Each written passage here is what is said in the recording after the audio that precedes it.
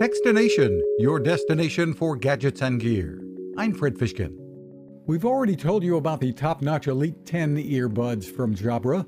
Also new are the Elite 8 Active, designed for ruggedness and performance. They're dust and waterproof, and that means sweat too.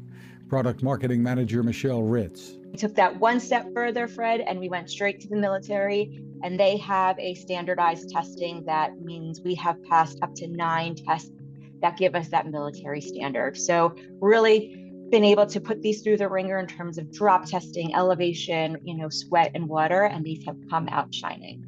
And they are priced competitively at about $180. The Elite 8 Active earbuds feature more stable smartwatch connections too. Find more at Jabra, Jabra.com. You can find us at Techstination.com. I'm Fred Fishkin. Now this. It takes a lot of listening to build a better radio, and that's just what the folks at C. Crane have done. Bob Crane and his crew, nestled among the rivers and tallest trees in the world in Fortuna, California, have made a habit of listening to their customers. And that's just what they've done in building the CC Skywave SSB, the Swiss Army knife of portable radios.